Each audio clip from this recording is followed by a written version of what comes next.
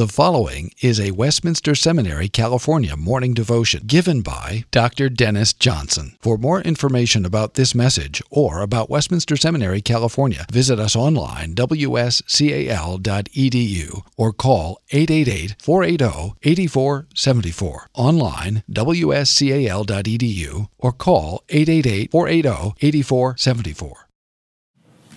Our meditation today comes from Hebrews 1, verse 6. For backdrop, let us first hear Psalm 97, verses 1 through 7, and then we'll turn over to Hebrews. Psalm 97, beginning at verse 1. The Lord reigns. Let the earth rejoice. Let the many coastlands be glad. Clouds and thick darkness are all around him. Righteousness and justice are the foundation of his throne. Fire goes before him and burns up his adversaries all around. His lightnings light up the world. The earth sees and trembles. The mountains melt like wax before the Lord of all the earth. The heavens proclaim his righteousness, and all the peoples see his glory. All worshipers of images are put to shame, who make their boast in worthless idols. Worship him, all you gods. And then from Hebrews, we'll begin to read again at the beginning of the epistle and read through verse 6. Long ago, and many times and in many ways, God spoke to our fathers by the prophets, but in these last days he has spoken to us by his Son, whom he appointed the heir of all things, through whom also he created the world. He is the radiance of the glory of God and the exact imprint of his nature, and he upholds the universe by the word of his power. After making purification for sins, he sat down at the right hand of the majesty on high, having become as much superior to angels as the name he has inherited is more excellent than theirs. For to which of the angels did God ever say, "You are my son, today I have begotten you"? Or again, I will be to him a father, and he shall be to me a son. And again, when he brings the firstborn into the world, he says, "Let all God's angels worship him." Join me in prayer, please. Father, as we ponder a few minutes the glory of the Son, before whom even the mightiest and most majestic angels fall down in glad adoration, move our hearts to do the same. Give us a better, clearer, brighter glimpse of the glory of your beloved Son as he sits and reigns and rules and prays for us at your right hand. We pray in Jesus' name. Amen. Well, we've heard the prologue, the introduction to Hebrews, announcing this bold claim that the Son, the one whom he will, in chapter 2, identify by name as Jesus, the one who shares our flesh and blood, the one who's experienced our weakness and trials. This Son is the eternal, divine, personal agent of creation and providence, the radiance of the Father's glory. And this Son, he says at the beginning, implying he's become lower than the angels because now this Son has become greater than the angels, exalted with glory and honor. Divine, eternal Son become incarnate, messianic Son for us. And we're in the midst of these 7 quotations from the Old Testament to demonstrate that thesis. 5 about the Son, 2 about the angels. The first 2 were about the Son, as we've heard in previous meditations from Psalm 2 and from 2 Samuel 7. But now we come to the first of the quotes that mention the angels. Let all God's angels worship him. Few words. You spend another 10, 15 minutes thinking about, oh my, yes. It's intriguing. There are actually 3 questions that are raised here. The first one is, where does God say this in the Old Testament? Let all God's angels worship him. And what does he mean by it? That's all kind of packaged in. But then the other 2 questions pertain to this little introduction. And again, when he leads his firstborn into the world, he says. So that's our 3 points. 1 on the text and 2 on the intro to the text. Where does the text come from? Let all God's angels worship him. 2 possibilities. One is that it's from Deuteronomy 32 toward the end, from some lines that do not appear in the Masoretic text, the Hebrew text of the Old Testament, but do appear in the Greek translation. And we thought only in the Greek translation until the Dead Sea Scrolls were discovered. That particular line, let all God's angels worship him, almost exactly what Hebrews gives us here, has its counterpart in the Deuteronomy scroll found at Qumran. So it could well be from Deuteronomy 32, from a Hebrew text, or the author using the Septuagint that reflects the Hebrew text behind the Qumran Hebrew manuscript. But the other possibility, the one I think is a little bit more likely, that's why I read to you Psalm 97, is that it is from Psalm 97, and very close again to the Greek translation here. In Psalm 97, as you heard, the Lord is introduced as reigning, as coming with lightning and fire. The next quote that we'll come to in a couple of weeks also focuses on the angels as fiery lightning that come to accompany the Lord when he comes in manifest glory on earth. Psalm 97 extols the Lord as most high over all the earth. Now, Deuteronomy 32 makes the same point, that the Lord is uniquely worthy to be called God and worshiped as God. Deuteronomy 32, verse 39, even I am he, and there is no God beside me. Whatever the source is, the point is that angels are commanded to offer to the Son a kind of adoration that no mere creature deserves. That's the point.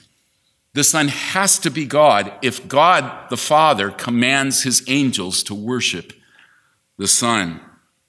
That's such a predominant theme throughout the Bible, isn't it? Moses, on the plains of Moab, preparing Israel to go into the land of promise, made the Israelites very, very aware. It is the Lord your God you shall fear, him you shall serve. By his name you shall swear, you shall not go after other gods. Jesus quoted Moses in rebuffing Satan when he himself, Jesus, was tempted in the wilderness. Begone, Satan, for it is written, you shall worship the Lord your God, and him only shall you serve. The book of Revelation is full of amazing visions, and twice angels come to John and reveal amazing things, and twice John is inclined to fall down and worship them, and they will have none of it. You must not do that. I am a fellow servant with you and your brothers who hold to the testimony of Jesus. Worship God. From one angel in chapter 19, from another in chapter 21. Worship the Lord alone. And God says, let all God's angels worship the Son. The myth of God incarnate hubbub is long forgotten. I know, that was a book that came out in 1977, before some of you were born probably. But it was a big deal. One of the most helpful, I think, responses to that attempt to undermine the biblical doctrine that God the Son, the eternal Son, became flesh incarnate of the Virgin Mary was an essay by the late New Testament scholar R.T. France, which he entitled The Worship of Jesus, a Neglected Factor in Christological Debates. France raised the question, how could it be that people who lived near Jesus, walked with Jesus, who were steeped in historic Israelite monotheism, could very, very soon begin to pray to Jesus, Acts 1, begin to worship Jesus? How could that be unless, in fact, they saw in Jesus that here the living God had become our human brother? How else to explain Revelation chapter 5, where we read as the Lamb is revealed in one of John's visions? Remember, this is the book in which angels say, never worship an angel, only God. And then we read the Lamb revealed, and John says, I heard every creature in heaven and on earth and under the earth and in the sea and all that is in them saying, to him who sits on the throne and to the Lamb be blessing and honor and glory and might forever and ever. And the four living creatures said, Amen. And the elders fell down and worshiped. They worshiped the Lamb. How to explain what our preacher to the Hebrews says here? When God brings his firstborn into the world, he says to all of his angels, you worship him. Clearly the Son is eternal God, the radiance of the Father's glory, the exact imprint of his being. What's interesting is that the introductory words place this in a very specific context. When, again, he sends his firstborn into the world. Here we have the language of firstborn, and that's important. That's an Old Testament echo. That's why it was important for us to sing a bit of Psalm 89 today, in which the Lord sums up his kingship covenant with David by saying that David would call upon him as father, and that God would acknowledge David as the firstborn among the kings of the earth. Now, despite what the folks from the Watchtower Society will say when they knock on your door, firstborn does not have to do with chronological priority in creation or even in generation, really. David was not born first in his own family, obviously, not born first among Israel's kings. There was Saul before him. Not born first among all the ancient Near Eastern kings, but he was firstborn. He was the preeminent one. And that's the way the psalmist is using this term as an image, as a metaphor of preeminence in inheritance and in authority. The firstborn received twice as much inheritance and was the ruler among his brothers. That's in part why the author of Chronicles in 1 Chronicles 5 explains how things finally sifted out. Reuben was born first to Jacob, but all of his firstborn rights went to others. Double inheritance to Joseph through Manasseh and Ephraim. I got it in there, that ballpark, right? And rule to Judah through David. That's what's being gotten at here. The firstborn is the preeminent king and the preeminent heir. And of course, we've heard that Jesus is the heir of all things in the introductory verses. But when did God lead his firstborn into the world? It's possible to read the again there in verse 6 as referring to the bringing. And when he again brings his firstborn into the world, would be then a reference to the second coming when Christ returns. Hebrews knows that that's going to happen. In fact, the writer to the Hebrews points out in chapter 9 that Jesus came a first time to deal with sin, but he will appear a second time, not to deal with sin, but to save those who are waiting for him. So he clearly affirms the future second coming of Jesus that we hear throughout the New Testament. Is that when all the angels of God will be commanded to worship him? Likely not. Likely, the ESV is right here to take that little word again simply as a link word to the various quotations, as it was in the middle of verse 5, right? The Lord has said only to the Son, not to any of the angels, you are my son. Or again, I will be to him a father, and he shall be to me a son. Just a second one. And that's probably what's going on here. So then, when did God bring his firstborn into the world so that all the angels worship him? I have to confess that for years and years, I've read and actually even preached this text going right to Bethlehem. Right? I mean, isn't that perfect? Right to Bethlehem. There you have angels appearing to shepherds in the darkened night sky, and announcing the coming of Christ the Lord, and praising God. Glory to God in the highest, and on earth peace among the people with whom God is showing his favor. It fits.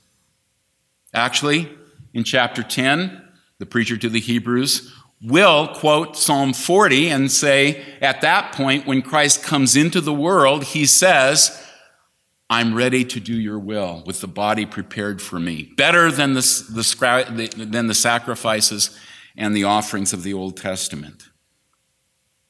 So I connected for years.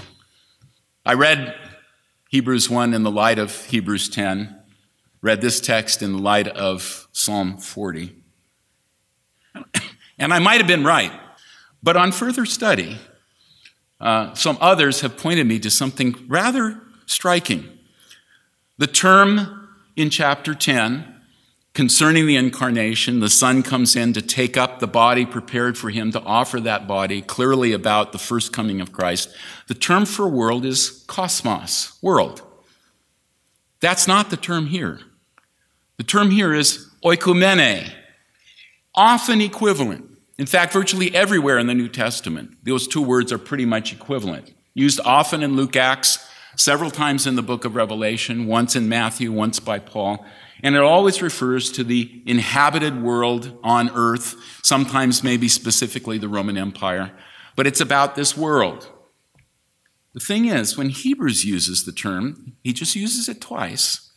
And the second one is actually just a few paragraphs later in chapter 2, verse 5, where he says, "It was not to angels that God subjected the oikumene, the world, to come, of which we are speaking." And then he quotes Psalm 8, and he points out that Psalm 8, which speaks of humanity's ultimate destiny to rule, is fulfilled already in Jesus, who was made for a little while lower than the angels, and then exalted, crowned with glory and honor. In other words, he's saying the world to come is all about the rule of Christ after his suffering. And we've already been talking about that, he says.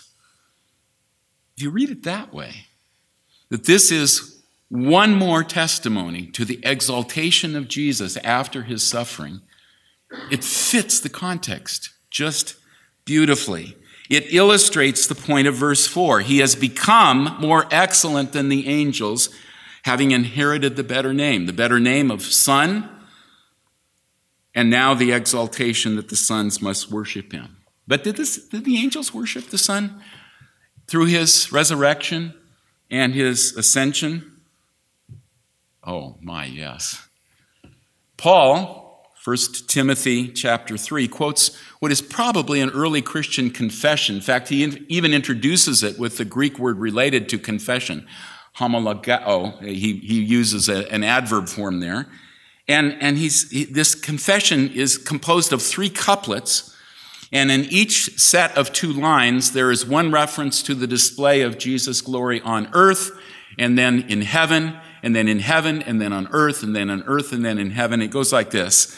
Great indeed, we confess, is the mystery of godliness. He was manifested in the flesh on earth, vindicated by the Spirit, his resurrection, ascension, seen by angels in heaven, proclaimed among the nations on earth, believed on in the world, taken up in glory. Seen by angels, the risen, ascended Son, seen by angels. I quoted a verse from Revelation 5 a few minutes ago. Earlier, when the Son has been revealed as the Lamb, John looked and heard around the throne the voice of many angels, myriads of myriads, that's tens of thousands, and thousands of thousands, praising the Lamb who is Judah's Lion, the King who stooped to conquer by being slain. Worthy is the Lamb who was slain to receive power and wealth and wisdom and might and honor and glory and blessing. Angels worshiping the risen Son today. So our preacher is projecting that scene before our eyes. Jesus' heavenly homecoming as the victorious King, the King of Kings, the Lord of Lords. And when the announcement goes out, the angels gladly bow the knee and worship him and praise him. You see it? You see Jesus that way? So terrifyingly majestic, so radiant in divine splendor, so daunting in glory that seraphim covered their faces, not daring to look straight on at the firstborn Son, that angels and elders fall down on their face, who has come to win the victory and has won the victory for us. We need to be stunned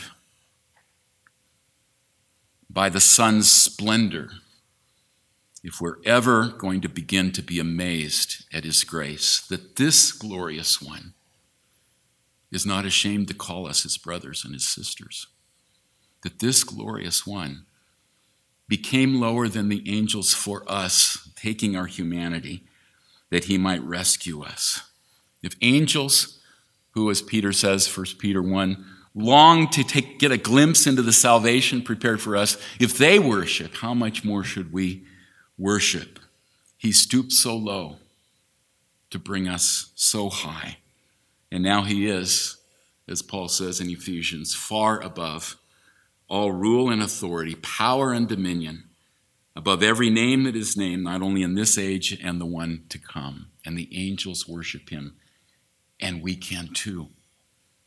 In fact, we can, as his brothers and sisters, redeemed by his humble condescension, his faithful obedience, his sacrificial suffering, and rescued from death by his mighty resurrection.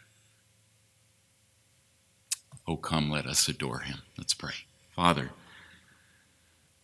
we join our feeble lays, as the hymn writer says, with the splendid songs of praise sung to your eternal, incarnate, humiliated but now exalted Son at your right hand.